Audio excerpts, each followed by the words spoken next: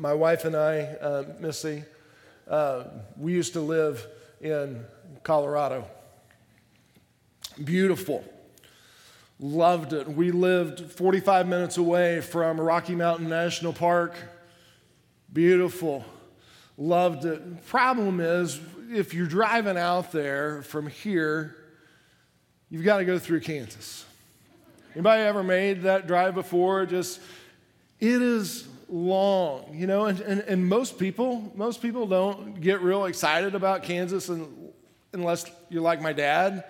His first trip out there, he loved it. I think he took like 2 or 3 rolls of film, and I'm like, Dad, this is just the same thing over and over and over and over again. It's just like wheat fields constantly. But there are these things in Kansas as you're driving down the road, and I'll call them roadside attractions.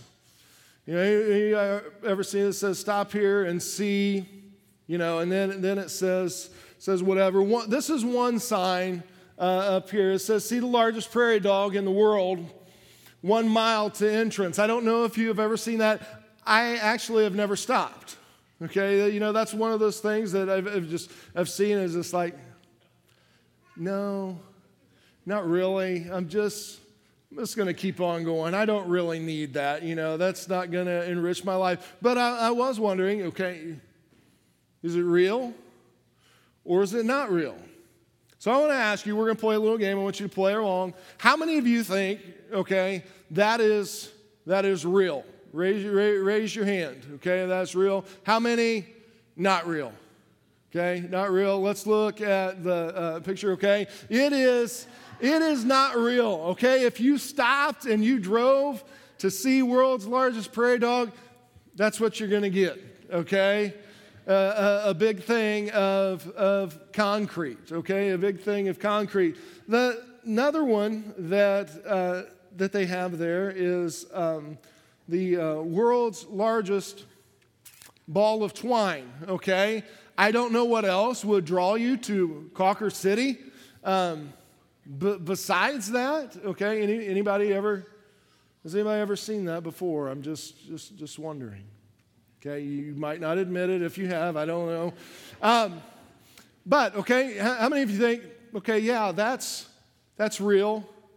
Okay, the rest of you not real. Okay, let's take a look and see. Okay, it is actually real. I don't know if that is like the official world's largest ball of twine, but they have that there. You can go and see it. They continue to add to it. Sometimes they have like a ball of twine festival. Okay, that's just, I just could not wait to be a part of that. Okay, this next one just a couple months ago. Holy moly, yes. That is a big cow. And actually, I saw that, and just real quick, real? Anybody real? Not real. That is actually real. You're like, no way. That cow is actually a steer, and he has a name, Knickers. He is from Australia. That's one of those ones that I saw just a couple months ago, and I don't know if it was on Facebook or Twitter, or somebody put it on there, and it's just one of those things I just went by. I thought, doubt it. No way, that's not real, but just it is real. He is an older steer, and just the way that he's been bred and everything, he is that big. I mean, he is that big. And when I first saw it, I thought, that's not real. But upon further investigation, that is real. As we're in this series called Doubt It, we're exploring different doubts in our faith. And probably all of us at some point in time, certain things, there have probably been certain aspects of our faith where we have had doubt, where we've just questioned a little bit, and we thought about, is that really true, God? Is that really real? And while we question that sometimes as Christians or followers of Jesus, the rest of the world sometimes definitely does. And sometimes they say that there's no way that is real. 2 Timothy 3:16. All Scripture is God-breathed and is useful for teaching, rebuking, correcting, and training in righteousness. All Scripture is God-breathed and is useful for teaching, rebuking, correcting, and training in righteousness. And if I was to ask the question today of you, how many of you would say, yeah, that's real? And then maybe some people, no, that's not real, okay? But as followers in Jesus, we would say that is real, right? That all Scripture is God-breathed and is useful. Okay, just like it says in 2 Timothy. Paul was writing a letter. He was writing a letter to a young pastor, and he was writing all these things. And he spoke this to Timothy. And he said this, all Scripture is God-breathed, and it's useful for this. It's useful for rebuking, correcting, and training in righteousness. And we would say, yeah, that's true, that's right. Okay? Some of us, how many of you ever heard this before? The Bible says it, I believe it, and that settles it. Okay, anybody ever heard that before? How many of you would believe that? Raise your hand. This is a little participation here. The Bible says it, I believe it, and that settles it. And you may say, yes, that's true, that's right, I believe that. I believe that. But sometimes that might not be real helpful. How many of you in here, your parents ever told you, and they asked you to do something, whatever it was, they said, hey, I need you to do this, and you asked the question, why? Or you wanted to go and do something. They said no, and they said why, and then your parents, they responded, how? Because I said so, okay? Because I said so. And how many of you, as parents, have ever used that same line? Because and how did that work with your kids? Okay, maybe some of them they're just afraid of you. It does not work real well with mine. They're like, "Come on, Dad, really give us." That's not really an answer. Okay, and I think sometimes the Bible says it, and I believe it, and that settles that. That's kind of the because I said so kind of answer when it comes to the question of, is the Bible reliable and true? And that's kind of what we're exploring today. Because honestly, some people, when it comes to the Scriptures, when it comes to the Bible, when it comes to the 2 Timothy 3 that I read earlier, they kind of doubt it. They kind of doubt it. They're like, it's not real. So what I want to do just this morning is that I want to give you just a few things to show you for some things for you to think about, that the Bible, that'll hopefully show you the Bible is reliable. It is true. And this one graphic here I want to show you next, and it may be hard for you to see. I'm not sure. I'm going to read through it. I've got to look back here because my eyes are not good enough to see right back there, okay? These are ancient manuscripts, how the numbers stack up, okay? And we're going to start in the bottom left corner, okay? 9 manuscripts, and that is of the Jewish War by first century historian Josephus, okay? You see that little itty-bitty stack down there? We have 9 of them. Okay, Plato, okay? Have you ever heard of Plato? Okay, his writings. We have 30 ancient manuscripts of Plato. Homer's Iliad, okay, one of the most famous Greek stories. There are Homer's Iliad. We have 650 copies of that. And then, far right, big stack, New Testament. Okay, we have 24,000 manuscripts. Okay, 24,000 manuscripts. Some of that is in Greek, some of it is in Latin. But I want you just to notice just the sheer volume of manuscripts that we have that points to the reliability of the Scriptures, to the truth of the Scriptures, that what we have is accurate. Okay? Nothing else in all ancient Scripture even comes close to what we have in the New Testament.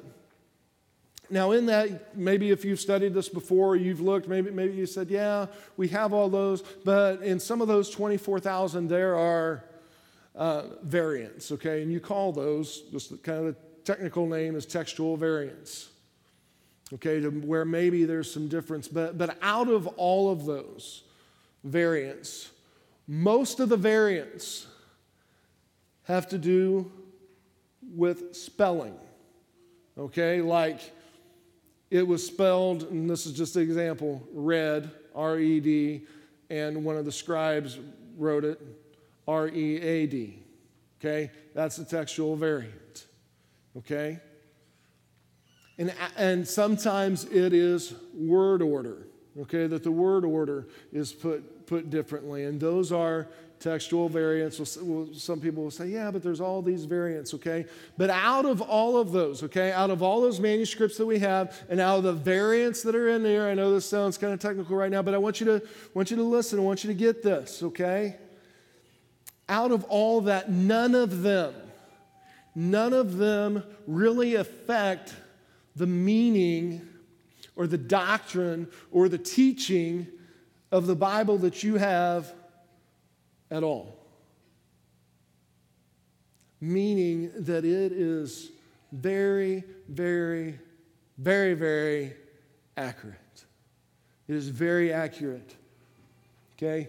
And the other thing is that we have all of those, and nobody really ever questions the works of Josephus. Nobody really questions Plato. Nobody ever really questions Homer's Iliad, but everybody questions the Bible. Everybody questions the New Testament. But I want you to realize that it is reliable. And that's just the New Testament. The Old Testament, we don't have quite as many manuscripts as far as it goes.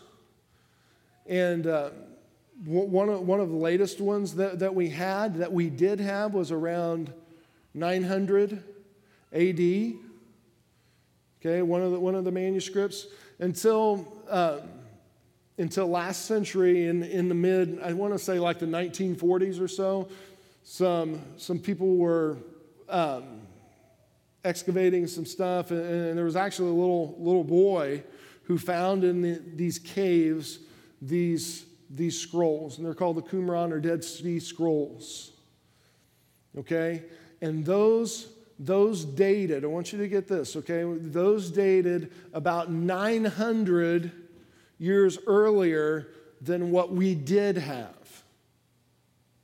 Okay, so let me set this picture up for you. What we did have was we had Old Testament, okay? Then they found the Dead Sea Scrolls that went back almost 1,000 years earlier. And when they compare those two side by side, almost zero change. Okay, almost zero change at all. Which means that it is your New Testament, your Bible is very, very accurate. It is reliable. Norman Geisler, in his book, he is an apologist. In his book, When Skeptics Ask, says this. He says, we have 100% of the New Testament, and we are sure about 99.5% of it. Okay? We have 100% of the New Testament, and we are sure about 99.5% of it. It means what you read is reliable. If this is something that interests you, I want to give you a site just for more, where you can dig in more. It is www.rzim.org, and that is the ministry of a guy named Ravi Zacharias. Okay, and he is a guy who goes around to college campuses, and he lectures on stuff like about the reliability of the Bible and everything. But I want you to take, if you have your Bible with you, I want you to pick it up. Okay, I just want you to hold it. If maybe you're looking at it on your phone, that's okay too. Okay, that's legal. I know some of you are, looking at a Bible app or something. I want you to realize that the Bible that you have is reliable. The scriptures that you have, they are reliable. About a week and a half ago, I got a text from a girl from our student ministry, and she's a freshman in college now. And she texted me and said, "Hey, Clint, can I call you sometime? I need some advice. I need to talk," or something like that. And sometimes when you get texts like that, you're like, "Oh no." What's going on? What's wrong? Something like that. So she called when she was supposed to call, and we started talking. And she was in a philosophy class at Purdue University. And in this class, she, as part of her assignment, was going to be in a debate. Okay, and just kind of how it worked out, she got to argue for God. And the other side, the other student she had to argue against was the whole concept that God is dead. Okay, how many of you have seen that movie, God Is Not Dead? Just curious, okay? I mean, it was like one of those things. It wasn't so much with her professor, but it was more a debate with one of her classmates. So anyhow, I told her, I said, "Look, I'll try and I'll gather up some stuff, and try to get some stuff together for you to send to you." So I got out some books, and then I just didn't have time to wade through everything and say, "Okay, this is going to be the most helpful thing for you," okay, and make photocopies of books. I wanted to give her all these books, but we just didn't have time. So I just looked up just on some of the website stuff, and I sent her several links, but that link that was up there earlier, I sent to her, and I said, "Look," I said, "just look on here. This website has a great search engine. If you type in the existence of God or whatever point you want to make, there'll be a ton of information come up." So she did that, and she said, "Thanks, this is helpful," and hadn't really heard anything. So I texted her Tuesday morning, and I said, "Hey, when is your debate? I knew it was going to be on Tuesday sometime. What time is it so we can be praying and everything?" And she said, "Hey, it's at noon." And so it was praying at noon and everything. And then just a little bit later, I got a text back, and it was about 1:30, and it just said this. It said, "We won." It said, "We won." And that was awesome. And I wanted to know, okay, you won. What does that mean? It went well for you? Or the selfish part of me is like, yeah, we won. I want to make sure. I wanted to know how you won. Was it you got an A? Was it the professor sided with you? And what it was, and I think this is even cooler, it was a class vote. It was a class vote that most of the students in that philosophy class sided with them. All that just to say that the Bible that you have, it's reliable. It is reliable. And then the other question that we have to ask, okay, you may have all this evidence. Okay, you have all these manuscripts and they point to it being reliable, that it points to it being accurate and all of these things. But you still have to ask the question, okay, is it true? Is it true? And here are I want to give you just a few things that I think point to the Bible, that point to the Scriptures being true. And the first one is this. Messianic prophecies point to the Bible being true because of what they said about the person of Jesus. Messianic prophecies point to the Bible being true because of what they said about the person of Jesus. And I want you to realize that the Bible that you have, okay, depending on what scholars that you talk to or that you read, was written, okay, over a period of somewhere between 1,400 and 1,600 years. Okay, that's the time period that it took to write it. Okay, 1,400 to 1,600 years. Okay, it was written by over 40 different authors. It was written in 3 different languages: Hebrew, Aramaic, and Greek. And it was written on 3 different continents. 3 different continents. And yet, all of that comes together. It really comes together, where you have, from the very beginning, some of the earliest writings pointing to Jesus from the very beginning.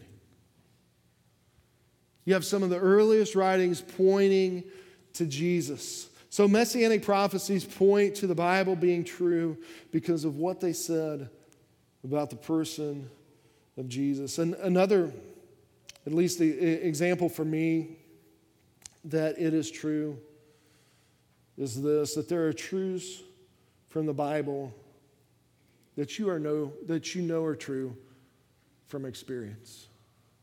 There are truths from the Bible that you know are true from experience. That sometimes you can be reading God's Word and you can look at it and you just know that this is true. Sometimes you can read through Proverbs, and that there are just certain proverbs, certain wisdom sayings that as you're reading through it, you're like, yeah, that's right. You're like, yeah, that's true. Yeah, a companion of fools, they will suffer harm, okay? Some of you, anybody ever had that experience? That be true for you? You were just hanging out with the wrong people and you suffered harm because of it, okay? Some of those are true from experience. Sometimes maybe you have, whether you're a kid or an adult, maybe you've been caught or you've lied before or haven't been totally honest. And that starts to mount up. Okay, and you start to carry that. And what happens? Maybe your kids have experienced this before. What happens is they tell one lie, then you have to what? You've got to tell another lie. And just to keep it going, you have to keep having this snowball effect. And then Jesus comes along and Jesus says that, that he's the way, the truth, and the life. And Jesus also said, then you will know the truth, and the truth shall set you free. Now, I don't know if you've experienced that before, where finally you just come clean. You just tell the truth. And it's just like, this huge burden is lifted off you. And because of that, that speaks to me and says that there are truths from the Bible, there are truths from Scripture that you know are true from experience. Isaiah 55, verses 10 and 11 say this. It says, as the rain and the snow come down from heaven and do not return to it without watering the earth and making it bud and flourish, so that it yields seeds for the sower and bread for the eater, so is my word that goes out from my mouth. It will not return to me empty, but will accomplish what I desire and achieve the purpose for which I sent it. God's God's word will not return to him void. In our small group right now at church, we're going through the book of Romans. And one of the things that we talked about at the beginning of that study was just the people who have read just the book of Romans. And their life was changed as a result of it. One of them was Augustine in the 300s, that he wasn't living a life that was very God-honoring, and his mom had been praying for him and everything. And then he opened up his Bible, and he started reading Romans, and it changed his life. The same is true in the 1500s with a guy named Martin Luther, who read in the same book, read Romans, and it completely changed his life. And I bet there are some people in here, I bet there are some of you that you've read the word before. You read a story. You read a passage. You read a parable, something that Jesus said. And it changed your life. Changed your perspective on something. And all of those things point to the Bible being true. 2 Peter chapter 1, verses 19 through 21 says this. It says, we also have the prophetic message as something completely reliable. And you will do well to pay attention to it as to a light shining in a dark place until the day dawns and the morning star rises in your hearts. Above all, you must understand that no prophecy of Scripture came about by the prophet's own interpretation of things. For prophecy never had its origin in the human will, but prophets, though human, spoke from God as they were carried along by the Holy Spirit. As they were carried along by the Holy Spirit. And I think another reason that we can believe that the Scriptures aren't just reliable, but they are true, is that they were inspired by the Holy Spirit. Now, I believe that as they were written, that the Holy Spirit inspired the authors, that the authors wrote it down in their own personality, in their own words, just like, there are probably some of you, we could go around this room and all of you all have different personalities, You guys are not all clones, and we're all thankful for that. That not everybody is the same, and it's the same is true with Scripture. Some of the ways that we know that some people, were more likely to write some of the books of the Bible is just because of the way that it was written. Some of the things that we attribute to the Apostle Paul, it is because it is kind of his personality that he writes in a certain style.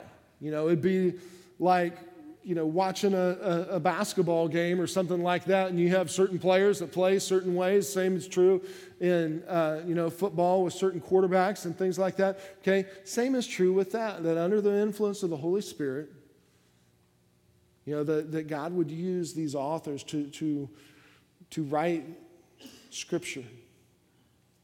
And that's one of the things that I think just points to the truth of Scripture. Another one is this, and Adam talked about this last week, and I think this is the key.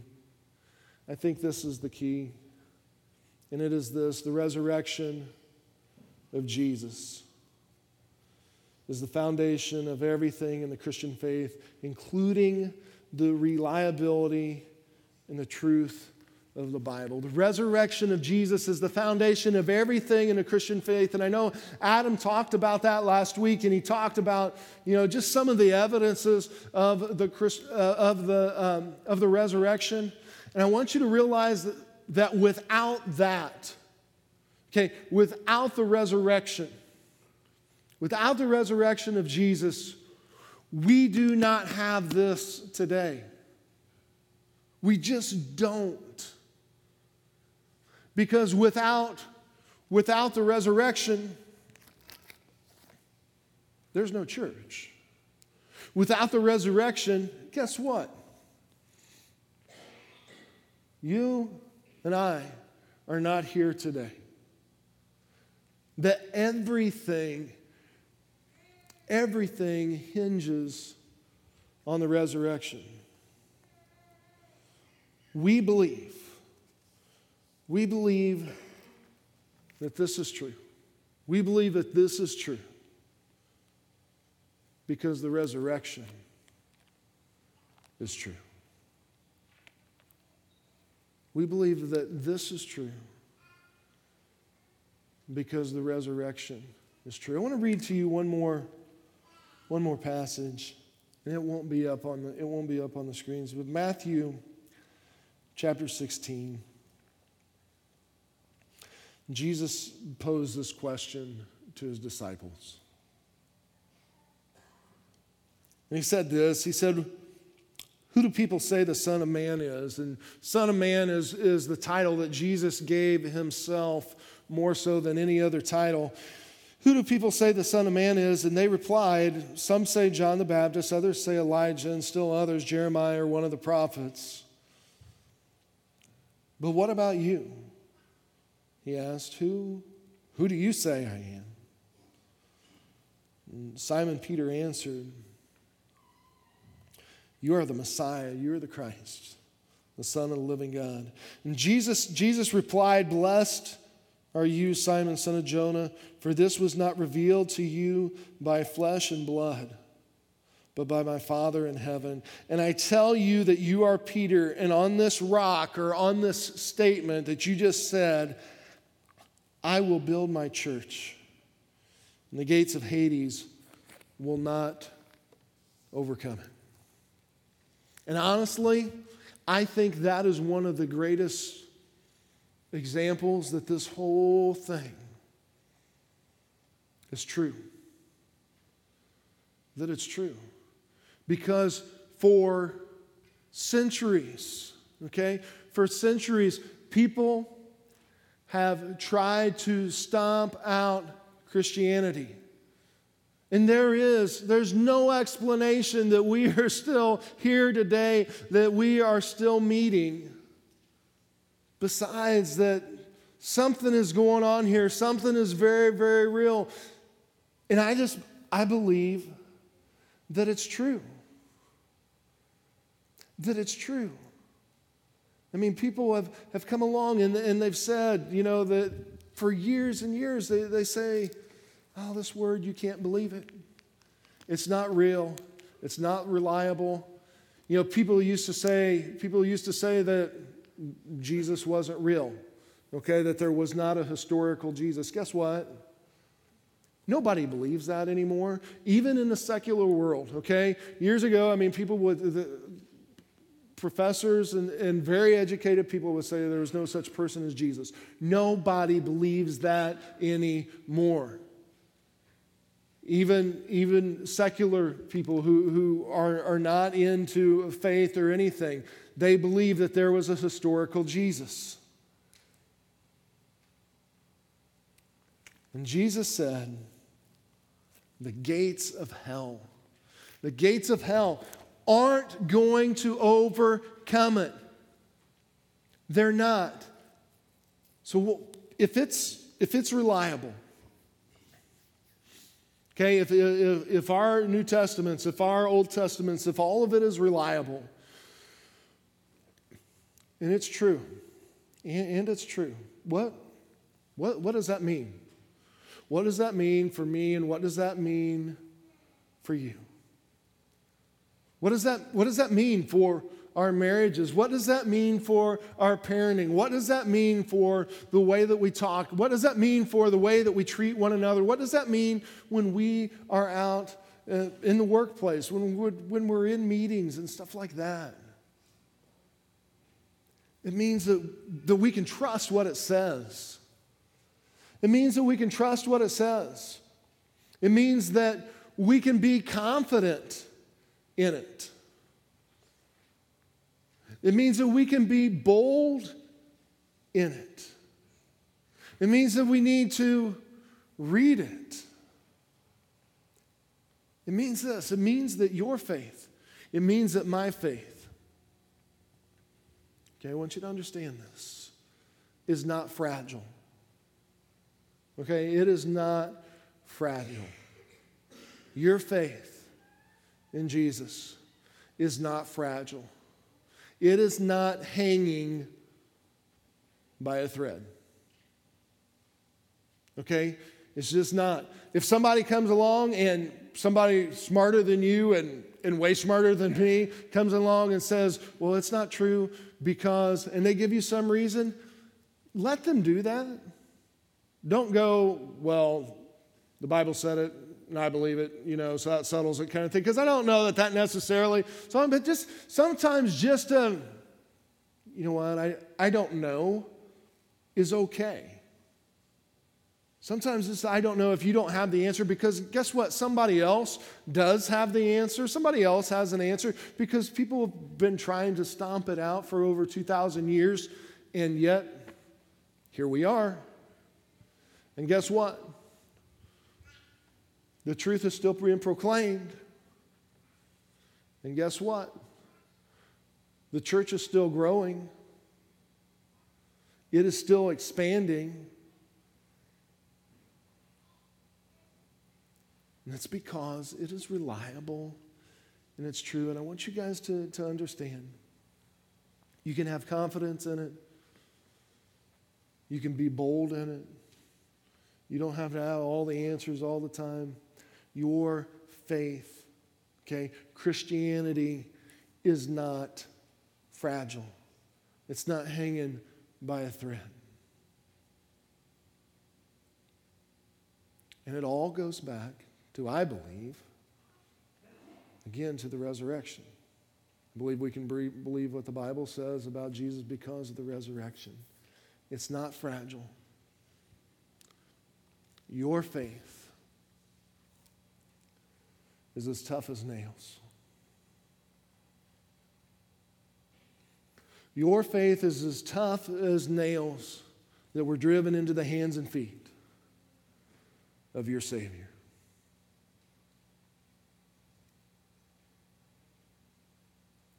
And the gates of hell will not overcome that. Let's pray. God, I just thank you for today. And I thank you for your word.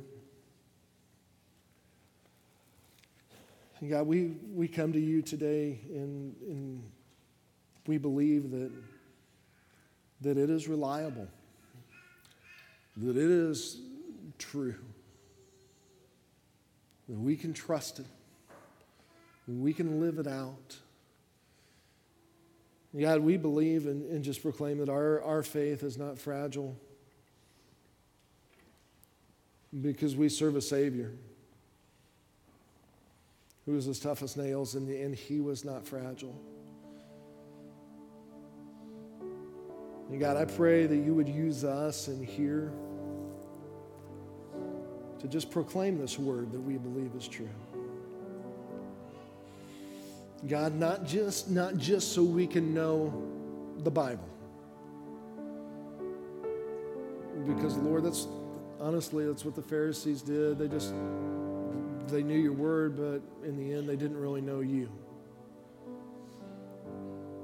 And God, that's what we want. More than anything else is to know you, to know Jesus, and to live like him. And Father, we pray this in his name. Amen.